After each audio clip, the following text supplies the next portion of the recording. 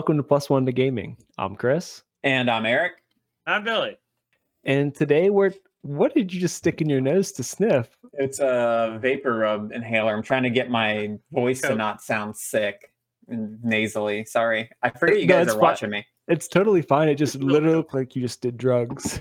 It is drugs. It's vapor rub, Vicks. You got to shove it up in your nose and then sniff, and then it makes your brain hurt. I like that brain hurt. That's how you know it's working. Then you do it again. If it starts hurting your brain. Okay. Well, and then it like hurts. This is staying in.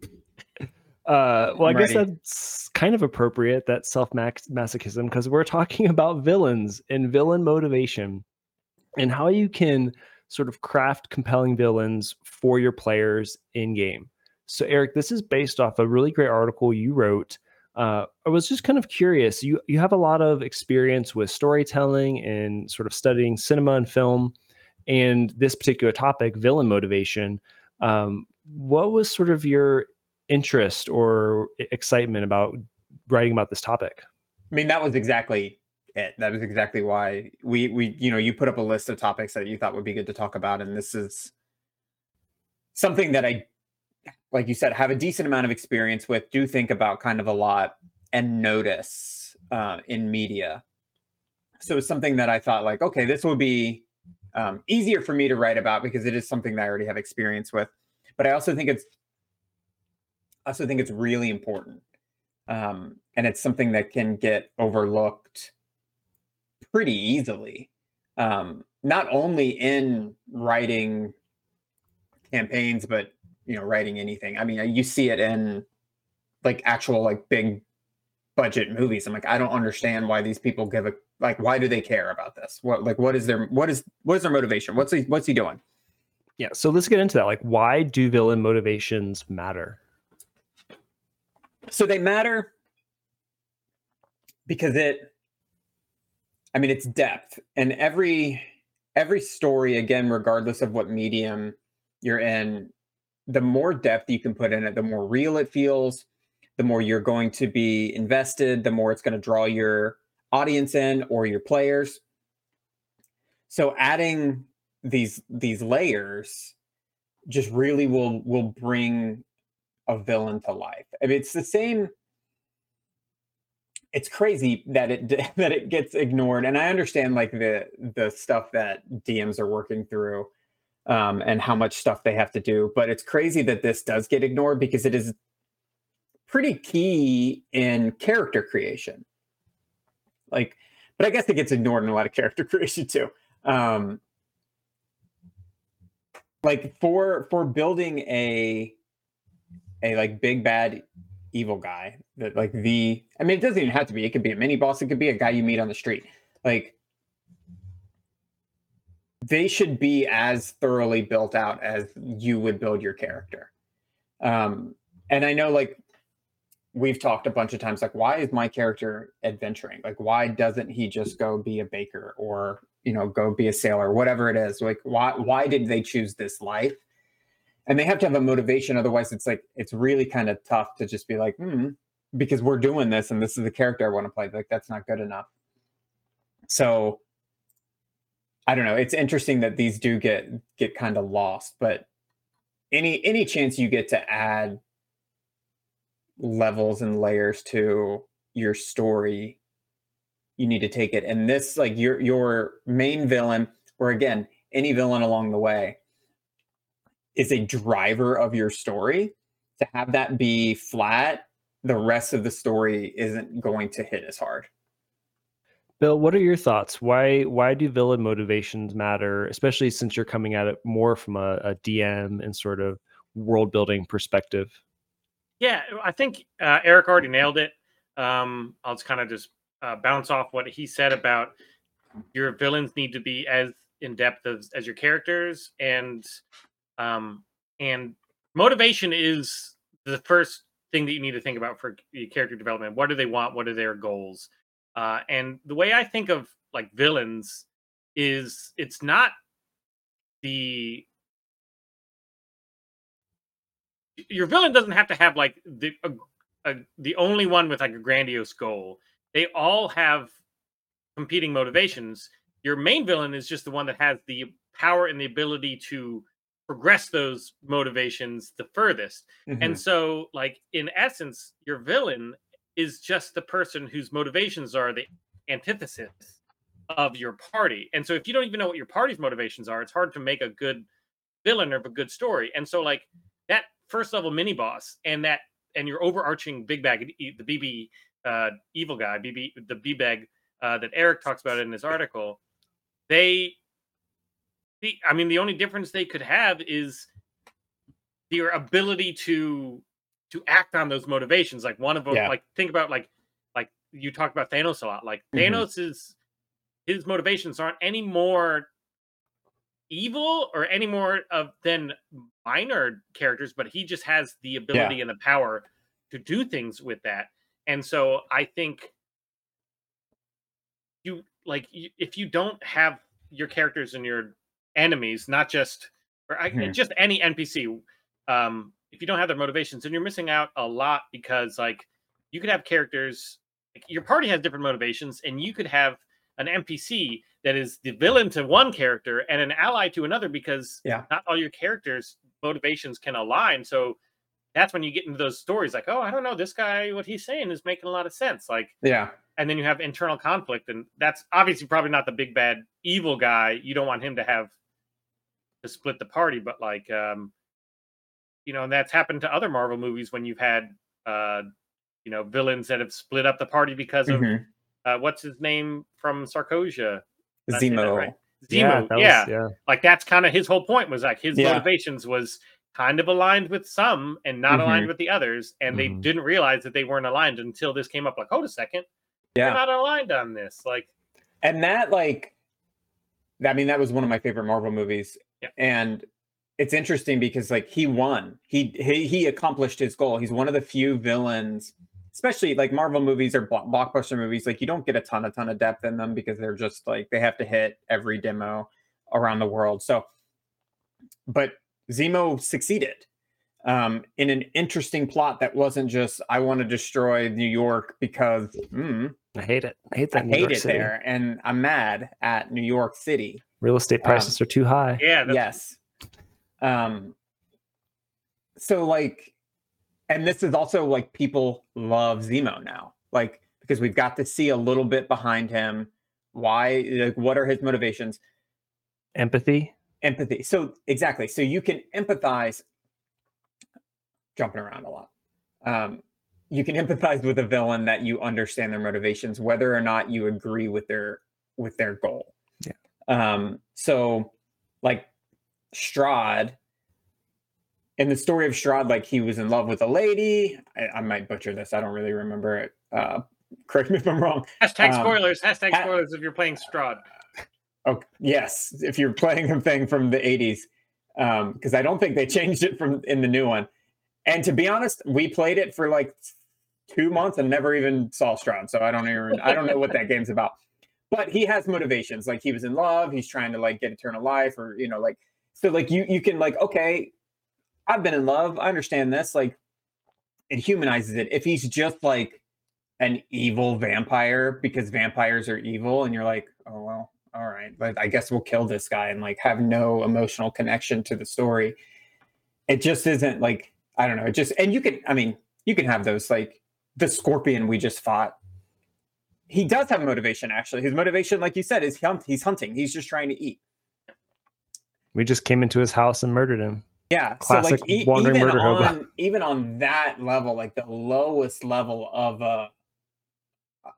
like a villain or a monster, it should have a motivation, even if it is like a base survival motivation. Okay, so what I want to focus on then is if we've established they need to have a motivation, why? Like, why is that motivation important? What does having that motivation, like, as a DM or as a player, like, what does that allow you to do with the villain?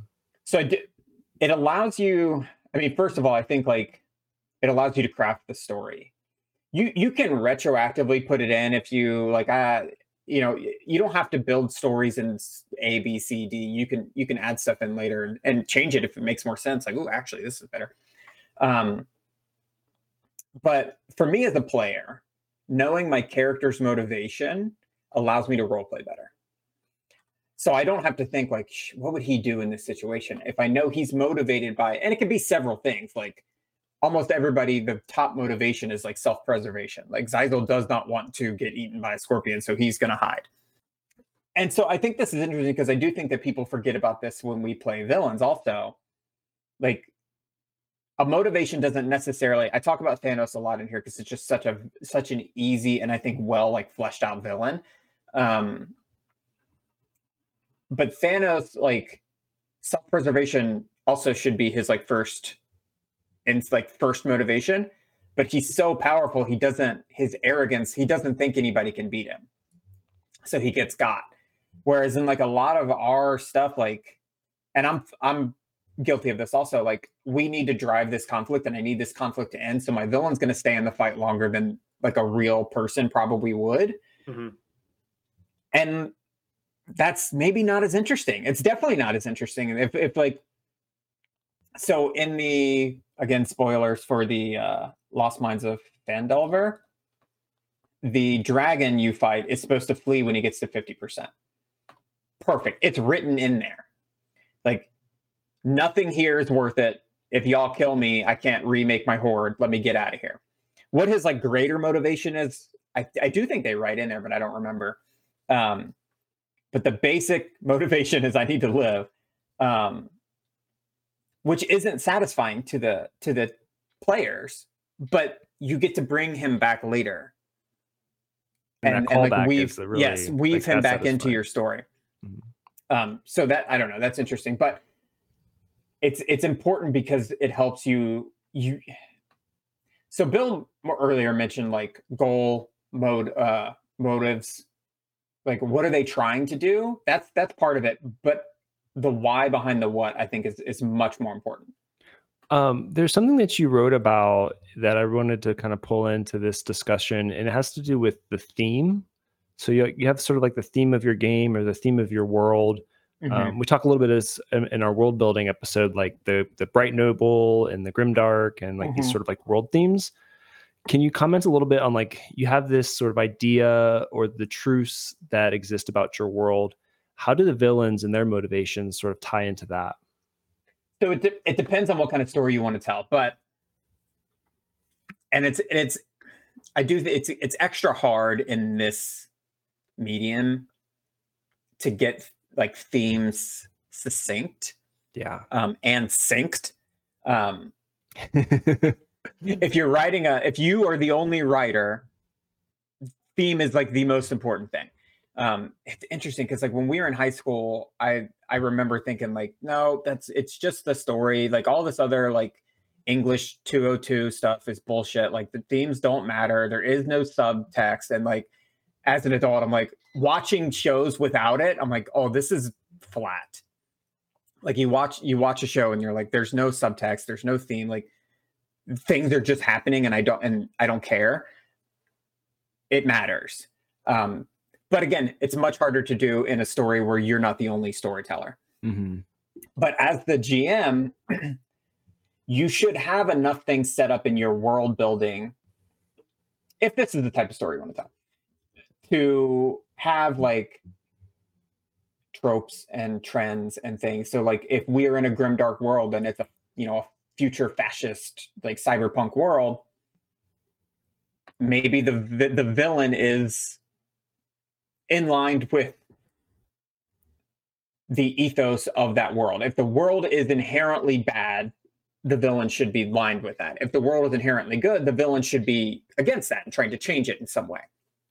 So it depends on like what you're, and it's hard because if you get 5 players and they range, in their motivations and their alignments, it's kind of hard to get a party theme, but the story in the world should have a theme. So if it's like overcoming tyranny or like saving the princess, like there's all sorts of different pretty basic stuff. But if at all possible, it will hit extra hard if the villain's like motivation and theme is opposite to your party, because it'll make their conflict very natural. Whereas again, like sometimes you're just like, why are we like, I guess like I mean, like I gotta go fight this vampire. I don't know why I'm doing it. Like, vampires are evil and they need to be killed. Again, with Strahd, like we played, and I'm like, I mean, like, I didn't ever have like a call to action in that game. It was fun. I liked the world, but I felt like we were just bumbling around into stuff. Like I never felt a need to be like, we got to kill this Strahd. Like we got to go get this guy. And there's a number of factors there since we were playing like an adventure league module. Like, I think if we were doing it, we would probably take liberties to direct the story. For sure. But Bill, I'm curious, what are your thoughts sort of on building like a theme for the world that the game is taking place in, and then sort of using that to help drive villain motivations? Yeah. So when you have the theme to the world should interact and should go along with your character motivations, because your characters are in that world. You may be new to that world, but the characters aren't. Neither are the villains, neither are the NPCs. And so like when you're in that grimdark world and you could be trying to bust criminals or anything like that, but those criminals could be doing bad things for semi-noble reason, just because that is what is expected and or required. Like, when you have a dystopian autocratic ruler, like it's hard to survive and get things done without breaking laws or doing all this other stuff. And like in that world where death and all this stuff is around you, then it's not that big of a deal. And apart from like, if this mini boss or this boss or anything like that is doing something that could cost hundreds of lives, that seems more appropriate in a grimdark world than like in a fantasy world where 100 lives are very valuable. But in like a grimdark world, like the human life or other life, it's not as valuable just because of the setting. And so I think having all that theme is what, like when we talk about like the theme, that's having everything match. And I think that's what Eric is like talking about, is that like if you have a character that seems out of place in the world, and the story isn't like a kid in King Arthur's court or something like that, where like the whole point is a fish out of water. It's noticeable, and that like it draws you out of the story, and that like this guy doesn't seem right for this. Like he doesn't seem like it's new to you, but he's lived here forever. So if he's constantly surprised at the evilness of this world, but he grew up in this world, then something's wrong. Yeah. Because you can do a fish out of water character. We all have, and they just tend to be like, I'm from another land. I don't know what's going on here. I mean, one of the last games we played, all three of us were fish out of water. Yeah. Like it's a super common way to enter, like just put a character in there. Like I'm on a sojourn from a druid circle. I need to come out and figure something. I don't know. Like it's really easy to make that. And this is where I think like we're getting a little off like villain motivation, but in session 0, if you talk about like what the world is, you can more easily figure out where your character fits in it. Like when we did this one, like I've done fish out of water. I specifically wanted Xyzel to be like steeped in this world. Like he grew up in this city. I've actually never done that. Like they're all just people that come from other places. And I think it's much more fun. Well, it's safer to go the other route when it's like it's so easier to role play. Oh, this is new and I don't know versus oh yeah, I know all this. Because also like I don't know it. I have to ask Bill. What would my character know here? It's something that you can always ask. Yeah. But it's I don't know. I think it's way more interesting, and I like having him like have friends in town and like have enemies in town and know like at least his world. Because like we all live in cities. Like I don't know what goes on in like the actual like rich people part of town. Like I don't know. I don't go there. So there is going to be stuff that he doesn't know and things that they can discover. Well, then let's go back to let's revisit Thanos, because another thing that they do that you talk about is connecting the main villain to the party. Yes, and Thanos has, I think, more than one connection to the protagonists of that universe. So what are your thoughts on like one, why is this important, and how can we go about establishing these connections? So it's important. I'll bring up Strahd again. And again, it might be just the game we play. This might not be everybody's experience. Your mileage may vary. In the world of Barovia, people would talk about Strahd, but I didn't care. Like, it didn't. We'd fight werewolves, nothing to do with Strahd. We'd like stumbled upon a graveyard of like ancient dead druids, nothing to do with Strahd. Like, there was a whole bunch of crazy stuff happening in this world, and this dude's just in a castle over there, and like, it didn't matter to us, to me. So in like, again, the Marvel movies, I think they did this just so well. Like from the first Avengers, when Loki attacks New York with an army, it's Thanos' army. So there's, boom, a connection. And we get to see how powerful this person is. And it makes it personal for several of the party members. Because Tony afterwards is like super shook by what he sees. Because he went, he took the missile up into the portal and like saw the actual scope of the big bad evil guy. Loki, who we thought was the big bad evil guy, is a minion. He's a lieutenant. So he gets shook, and that those first phases, I think they did so well. A lot. This remotivates him. Now my character motivation is different. I have to protect Earth from this thing that I can't protect Earth from. So he makes mistakes. He makes Ultron, which then leads to Sokovia. Like his mistakes have consequences, which is again interesting. But that affected him. So now it's personal. You almost blew up my city. He has personal connections to some people in the Guardians of the Galaxy. That's personal. And then they did a great job of having like Doctor Strange have the Time Stone. So they have to have conflict. They have to now. Mm-hmm. So they weaved different things into different stories all over the Marvel landscape that all led back to Thanos. It all leads to him. And it has to. It absolutely has to. It has to, because Thanos is coming.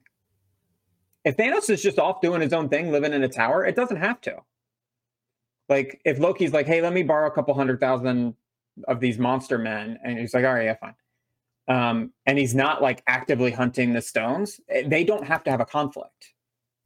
But Thanos has a motivation. He's motivated, and he has a goal, and he is motivated to do it. So he is pursuing his goal, and that will conflict with the heroes. And they do a good job of like a couple other times just like showing you how powerful he is, showing you how smart he is, how introspective he is, and like building him as a villain incrementally across the movies. And then of course in like Infinity War doing like, I think a great job of like giving the character depth and showing you why he's doing this, his background. And it like fully fleshes out this villain that really essentially could just be I'm a conqueror. I conquer things because that's the title I have. So, what do you got to do? Yeah, I think that a part that kind of runs along that is having the villain motivation is that we'll just assume Avengers, all those guys are already heroes at the beginning of the story. They're already level 10. And so you really didn't have to make a connection when they're level 1 or level 4, when you're like local heroes. And so having that motivation, you develop that object permanence where the villain is doing things, you just can't see it. Yeah. And so if he's just sitting in the tower, if he's sitting in the tower waiting for the heroes, that's bullshit. He should be doing stuff. You may only connect some of the dots. Like they're foiling the local operation of this guy, but he's doing stuff in the background. Like when you're level 1, like that level 1 boss could just be like the underling of an underling of an underling of the big bad evil guy. You're like a splinter at that point under his skin. Yeah. But it all connects. But like having that, like he should be doing stuff, and like having those little putting dropping those little keys in that. Oh, you see this, and then you don't even mention it, and then like 10 sessions later, like, oh shit, we saw somebody doing that. Yeah. And and then you start to put all those pieces together, and like you can't do that if you don't know what that evil guy is doing in the background. And so Yeah. I'm going to break there, but that is connecting it to like as a DM. Yes. And yeah. you don't be in a rush to unveil your big bad evil guy session 1. You guys, I guarantee you don't know who the big bad evil guy is for this session. It wasn't that Scorpion? Damn. It was Barry Boiled the Bear. Boiled Bailey the again. Bear. Boiled again. Yeah. This dead Scorpion. So, you mentioned in your article, and I think this again ties really nicely to Thanos, is villains usually have flawed logic. yes. I think that's really important and a great way to like drive them. And this is, it's a little like we're into like not 101, we're into like 103 level story writing. I think the reason that everybody really liked Thanos is that like you can see where he's coming from. Like, oh yeah, I get it, but you like got you want to do something good, but it just didn't make it. You just didn't like follow the, like, you know, the common thing is like, oh, he could have just doubled the resources, but his flawed logic wouldn't allow him to see that because he was hurt. Mm-hmm. So it's an interesting way. I'm trying to think of like did I write any other examples in here? There's a lot of like Mr. Freeze. I love Mr. Freeze. He's maybe my, like, I'm so on Mr. Freeze right now. I'm like loving him as a villain. He wants to do something good. He wants to save his wife. So he had to freeze her and then has to like do cold themed crimes to get her back. So it draws him into confrontation with Batman, but they aren't necessarily antagonists. Like there's a lot of cool stories where like Batman's like, let me help you, but Freeze is like, you can't. You're only going to get in my way. Like I have a motivation. I have to save her and I can't deal with you right now. So like but his logic is flawed. Like he very easily could have accepted help and solved his problem. Not do cult themed crimes. But there's villains who are just like, I don't know, like the Joker has no flaw. Like he has no motive. The Joker to me is, I'm not into as much anymore. Like, because I don't know his motivations. I don't know, like he's just chaos. And that's kind of fun, but it's like, I don't know. There's no like end goal. There's no end goal. There's no like tragedy, because like with Thanos and with Mr. Freeze, I want to call him Dr. Freeze to have respect because he's Dr. Victor Freeze. But like it's a tragic story. Like these people were hurt and they want to do the right thing, but since they were so badly scarred, they don't see the right logic. And I think that's like, I don't know, that those are the villains that like I love. I have one more villain from a movie that's not very good. So I believe it was the first X-Men movie where you had Magneto, where he's trying to turn everybody into mutants. Yeah. Like that is his, like he is like, he does not like how mutants are mistreated. Yeah. And his like, oh, we'll make everybody mutants. That'll fix everything. Not the way that like Charles Xavier and all these other people want to do things. Like that's his flawed logic, is like, if everybody is a mutant, then you can't discriminate against mutants. Like exactly, you can understand where it's coming from. The movie was, they bumbled it, but you could see the motivation was perfect. And of course, this is a perfect example. Yeah. Because the first paragraph I wrote is connect the big bad evil guys. Oh no, hang on. Scroll up. The motivation comes from the background. So Magneto's a perfect example because his background was he was a Jewish prisoner in a concentration camp during World War II. It's like, you don't have pretty rough background, and get the fuck off our channel. Like exactly. So not only like, oh, okay, like I see why you know, or in his motivation, he knows like there's always going to be a powerful group and they're always going to exert the powerful on the weak. Or on the minority. So then he's another type of minority. He's now a mutant. And the humans are the majority. And they are, in story, trying to exert their power on it. So he knows this can't end peacefully. In his mind, I saw how this works. It can't end peacefully. So that's his background. And that's where the motivation comes from. Thanos, same. Thanos' whole world was destroyed because they overused they overuse their resources. So he knows this can't end any other way because the one time I've experienced it, it ended this. So like, it's just a very easy through line to understand their logic. And in that tragedy that they encountered, their logic becomes flawed. Yeah, I think that's just like really the compellingness comes from having real world things happen to them, and then their personalities and motivations, their values, what drives them are shaped from that, just like real people, just like the heroes and protagonists of our stories. Anytime that's done in cinema, Killmonger is another really good one that I felt like was a strong, so if you're stuck trying to create motivations for your big bad evil guys, just you don't have to look much farther than your favorite movies or stories. One of the things that I really enjoy with like really all of the people we've talked about, because most of them have had foils, Thanos not really, but Magneto and Charles Xavier, Killmonger and Black Panther, like Batman and every other one of his rogues. Like Batman had a traumatic experience as a child. Now he was also a billionaire, so he was allowed to just go to therapy and everything else. But Batman very easily could have become a villain from that exact experience. Yeah, if he didn't have his white privilege. Yes, I mean his 1% privilege.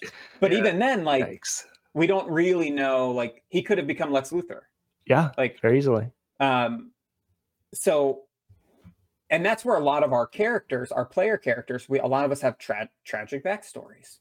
My whole family was killed, so now I like strive for justice, and it very easily could be my whole family was killed, so now I need to make sure that never happens to anybody else by instituting total fat. Like you can see where they make a left when you made a right, and then a couple more times, and they end up in this flawed like their flawed logic just leads them down.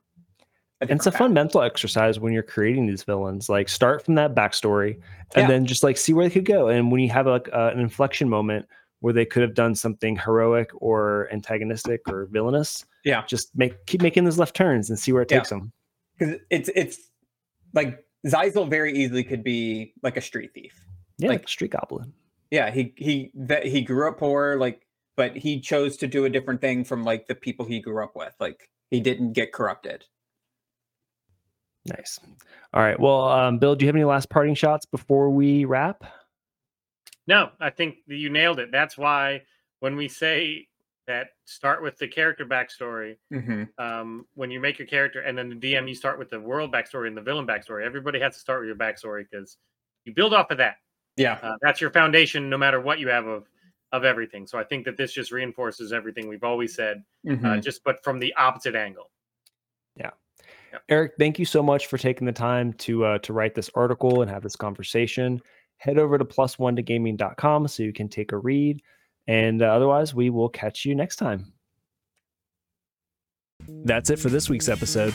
Don't forget to subscribe to the podcast if you haven't already, and head over to +1togaming.com for more live discussions, actual plays, character creation tips, and more.